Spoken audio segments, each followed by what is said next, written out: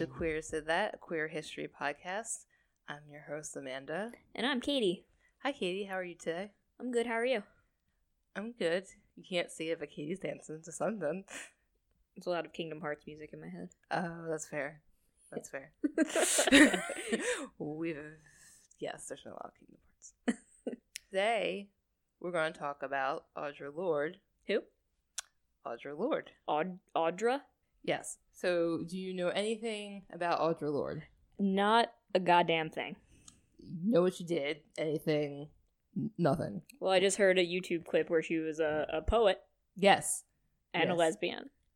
Yes. So that's what I'm working with. Okay.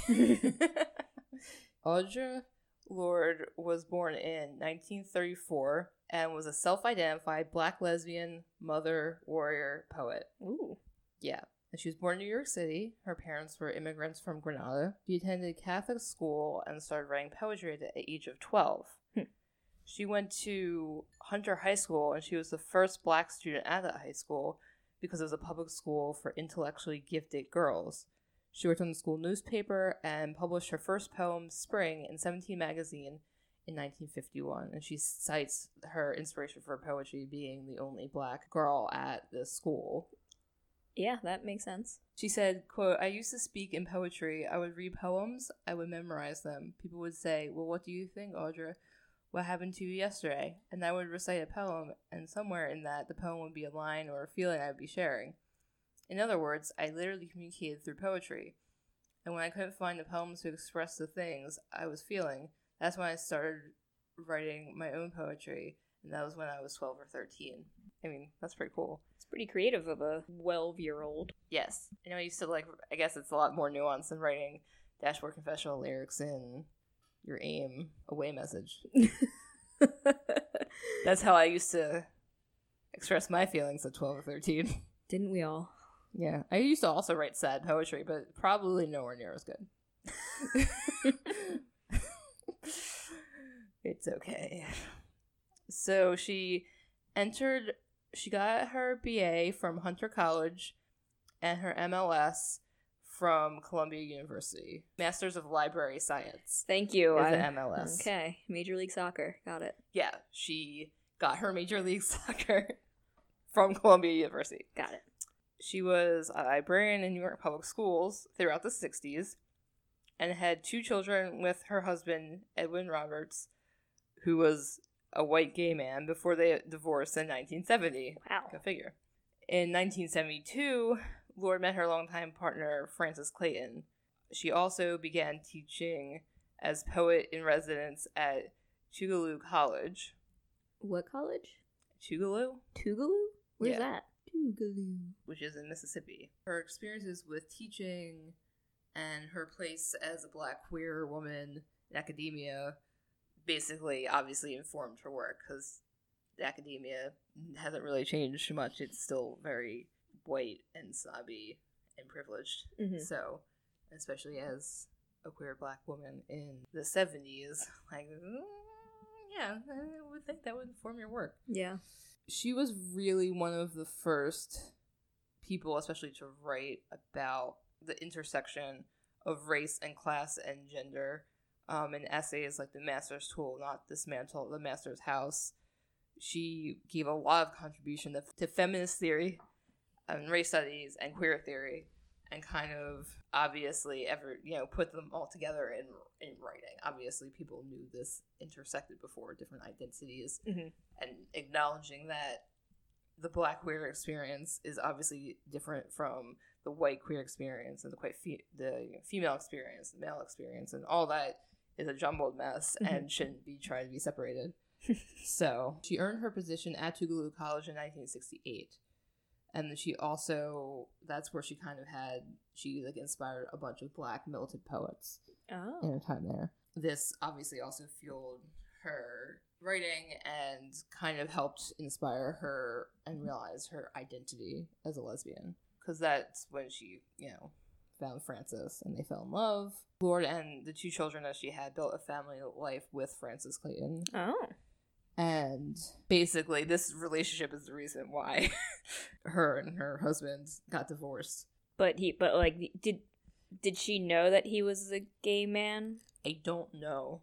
Like, they could have just, like, somehow found each other. Been like, oh, this is convenient. Let's marry each other. Yeah, but I think it seemed like they were both trying real hard Yeah. to be straight, and it's like, and then she was kind of like, nah, it's cool. Yeah.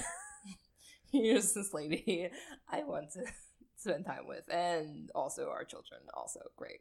Bye, thanks. But apparently he was like, that's great. See ya. Yeah, apparently. In 1974, she published New York Headshot and Museum, which, like, before a lot of the books and her writings focused on love, but this one was her most political writing to date. She also wrote about her struggle to overcome breast cancer. She was diagnosed in the 70s and she had a mastectomy. And she wrote the Cancer Journals in 1980, which basically was a very large work of like illness narrative, and is still super highly regarded. And she, confronts the possibility of death. So through writing this, she was able to address the silence surrounding cancer and illness, and basically that experience of women and kind of like that silent suffering that we're all supposed to be doing. Yeah. She, in the book, she talks about how she didn't wear prosthesis. After undergoing a mastectomy, she said, prosthesis offers the empty comfort of nobody will know the difference. But it is that very difference which I wish to affirm, because I have lived it and survived it, and wish to share that strength with other women. If we are to translate the silence surrounding breast cancer into language and action against the scourge, then the first step is that women with mastectomies must become visible to each other. Fair. Yeah, I think so. And in 1981, she became one of the founders of the Women's Coalition of St. Croix, which was dedicated to help women who have survived sexual abuse. And in the late 80s, she helped establish sisterhood in support of sisters in South Africa to benefit Black women affected by injustice and apartheid and all that good stuff. So she was doing all the things. Yeah. And in 1984, she started a visiting professorship in West Berlin at the Free University of Berlin. During her time in Germany, she became a part of the Afro-German movement, together with a group of Black female activists in Berlin. She's the one who coined the term Afro-German and gave rise to the Black movement in Germany. Huh. Yeah, it's not something we obviously think about in the United States. But it makes sense because 80s it's only 40 years. It's less than it's like a generation and a half. Yeah. Yeah. Also in the 80s, because she's doing everything. In the late 80s, she and fellow writer Barbara Smith founded Kitchen Table, Women of Color Press, which was dedicated to furthering the writing of more Black feminists. She obviously became increasingly concerned about the plight of Black women in South Africa, and that's why she created the Sisterhood in support of sisters in South Africa. She addressed her concerns in the United States, but in the world, and, encouraging a celebration of differences in society instead of isolation, which, good message. I support it. In 1985, Lorde was diagnosed with liver cancer. Jesus. And by 1988, her 17-year relationship with Francis Clayton had ended. Ugh. Lorde spent the remaining 6 years of her life in St. Croix with Gloria Joseph, where they were embraced by a community of women. Before her death, she was quoted as saying, "I don't want to die looking the other way." She died of liver cancer on November 17th, 1992. And her ashes were scattered in the Caribbean, Germany, and the United States. A collection of her poems were published in 1997, 5 years after she died. Well, was she not published before? She was published, but just the whole, having a whole because they weren't in, one spot. Right. All together. Gotcha. What, I don't know much about, poets or poetry, but I'm do you know who her contemporaries were? As far as, Well, if we're talking about, the 60s and 70s... I just wonder if she, hung out with any of, I don't know. So, in the 60s, you kind of had E. Cummings, W.H. Auden, Jack Kerouac. I'm trying to find names that you would actually know. Theodore Weiss. Nope, okay. But, would, if you were into poetry in the 60s, would you know who she was? I think if you followed, civil rights and kind of followed, Black feminist work, probably. Right. I think her book, the Cancer Journals, kind of put her more on like a mainstream like mindset. It's kind of like, who are the poets now? I don't know. I don't follow poetry. Right, that's kind of the point. But they exist. Right. And people are going to be talking about them like on a podcast 20 years from now. Yeah. So really, like her most famous work probably had nothing to do with queerness or blackness. It was more about the feminine experience, I guess.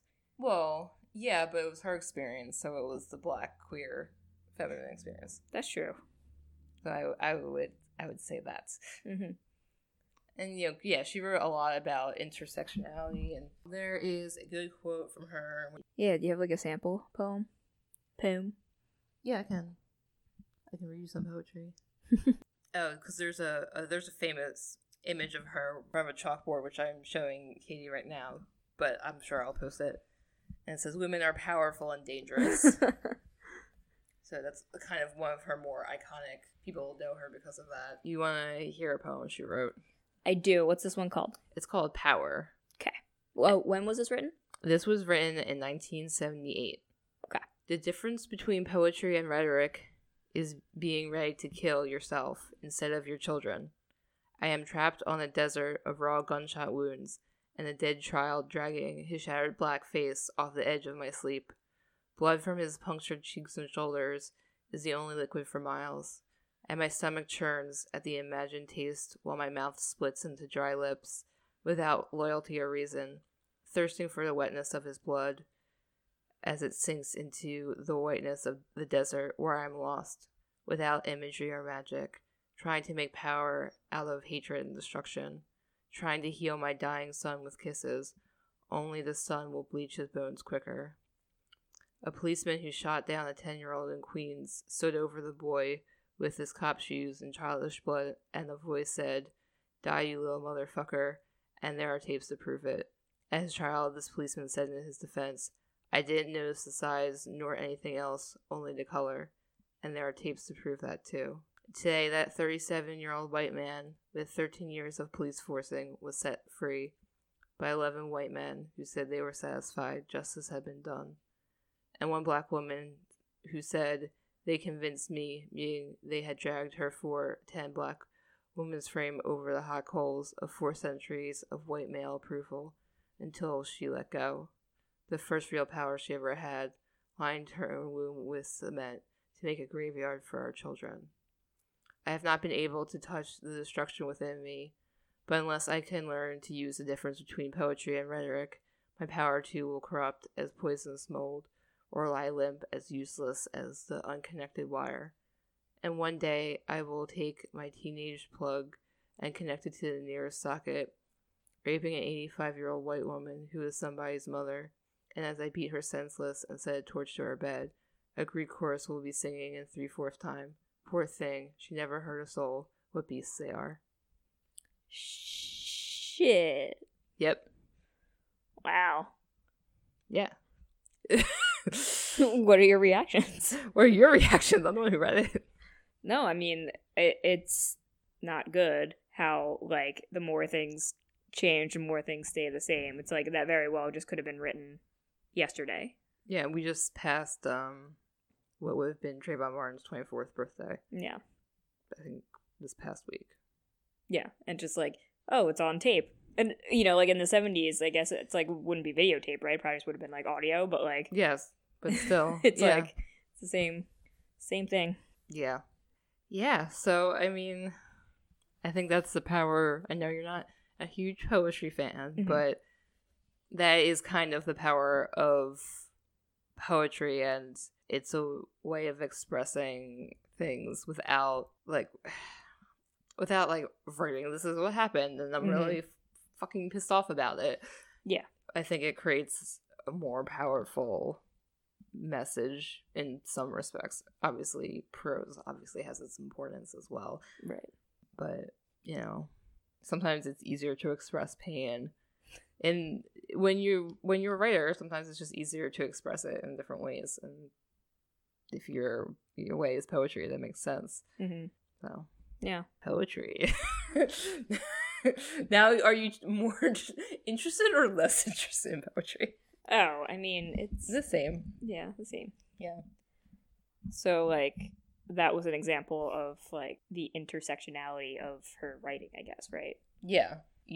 She was a black woman who was queer and a mother, and Yeah, she really had all of the all of the experiences checked off there. yeah, so it was one of those things where obviously that pain exists within the heterosexual community, obviously, but yeah, I think she was pretty much like through that and many other poems that she wrote, kind of touched upon this intersectionality, which we're still, for some reason, thank you internet, I guess, debating whether it should exist or not.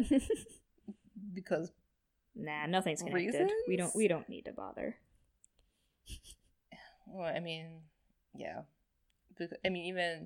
Especially, we both live in Philadelphia, obviously, and all of the problems with the racism that exists in the gay bars in Philadelphia notoriously have been busted multiple times for it, essentially. And you have the same people also saying that we shouldn't need to think about the black queer experience versus the white queer experience. Mm-hmm.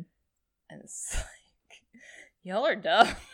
Right. My experience as a white queer lady is going to be different than someone's white trans experience or black queer experience or a black gay man or a white gay man. It's never going to be the same. And I wish that we were more positively aware of that, I guess. Yes. I think. Yeah. And it makes me, I won't go on the soapbox too much. It makes me mad, especially white gays who are more invested in white supremacy than the protecting their community. Yeah. No, that's pretty much seems to be the fuck you've got mine, that attitude, which, is terrible. Yeah. But it seems to be... Yeah, sexism and white supremacy are a powerful drug. Yeah. Obviously, nothing much has changed since that. But yeah.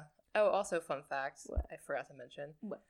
Audre Lorde, her initial way of spelling her name, first name, was E-Y, but she dropped the Y because she wanted to match with Lorde, Lorde, so it would be parallel. Oh. See, I was like, how's that going to match? Because I was just thinking Lord. Yeah. She spelled it like Lorde, like the singer now does. Like, yeah, I am Lorde. Yes. Yeah. But she did it first. Yes. Do you happen to know how many poems she had written? Or let's say published, I guess. I know that she wrote several volumes of poetry. I don't know if there's necessarily a number. But to talk about the intersectionality, she did write a novel, Zami, A New Spelling of My Name, where she focused on how her different identities shaped her life and her different experiences because of them. And also, in the Cancer Journal, she said, if I didn't define myself for myself, I would be crunched into other people's fantasies for me and eaten alive. So, like, most of what she wrote spoke to race and gender and sexual orientation and socioeconomic status and race relations and everything. Because that makes sense. Who she was. Yeah. So she was pretty prolific. Yeah. Yeah. It's rare for someone to... that combination of being so aware of yourself, but also being able to write it down so beautifully and coherently and powerfully. Mm-hmm. I don't think that intersects too much. Otherwise, we have a million poets at a given time. Yep. When I was in the 8th grade, I said my job in my 8th grade yearbook was to be a poet. That didn't happen. It's probably for the best. Stop it. I read your poems. You read a poem. You can't remember the other ones. Yeah, apparently I read some when we first started dating, and I guess I didn't have the reaction that Amanda wanted, and then she never wrote poetry until, like, a month ago. Read you the poetry, and you were like, meh. And I was like, okay, maybe I should stop writing poems. I don't think I was like, meh. I just probably didn't understand it because I don't understand poetry. I just assumed that was garbage. And then, but no, I don't remember having that reaction, and so I apologize. It's okay. I still don't think I'm going to be a full-time poet, so that's fine. It's all right. Yeah. Anything else? No, I mean, I think that's it. I wanted to make sure that I wanted to focus on Black queer women for February, since it is Black History Month, and obviously throughout that as well, but make sure there was a focus on that, particularly highlight important women to the movement, because obviously, like Bayard Rustin and other people we're going to talk about in the future, these people kind of parts of themselves get erased because people refuse to acknowledge that intersectionality exists. Their blackness gets erased, or their queerness gets erased, or their femininity gets erased, and we should stop doing that. Right. I think is a good message. All right, people, go stop doing that. Okay, thanks. All right, well, I think that's the end of our show. If you have any questions or comments, you can email us at queersdidthat@gmail.com or tweet us at queersdidthat. And until next time, make history gay and make gay history. I'm gonna go play Kingdom Hearts. Bye. Bye.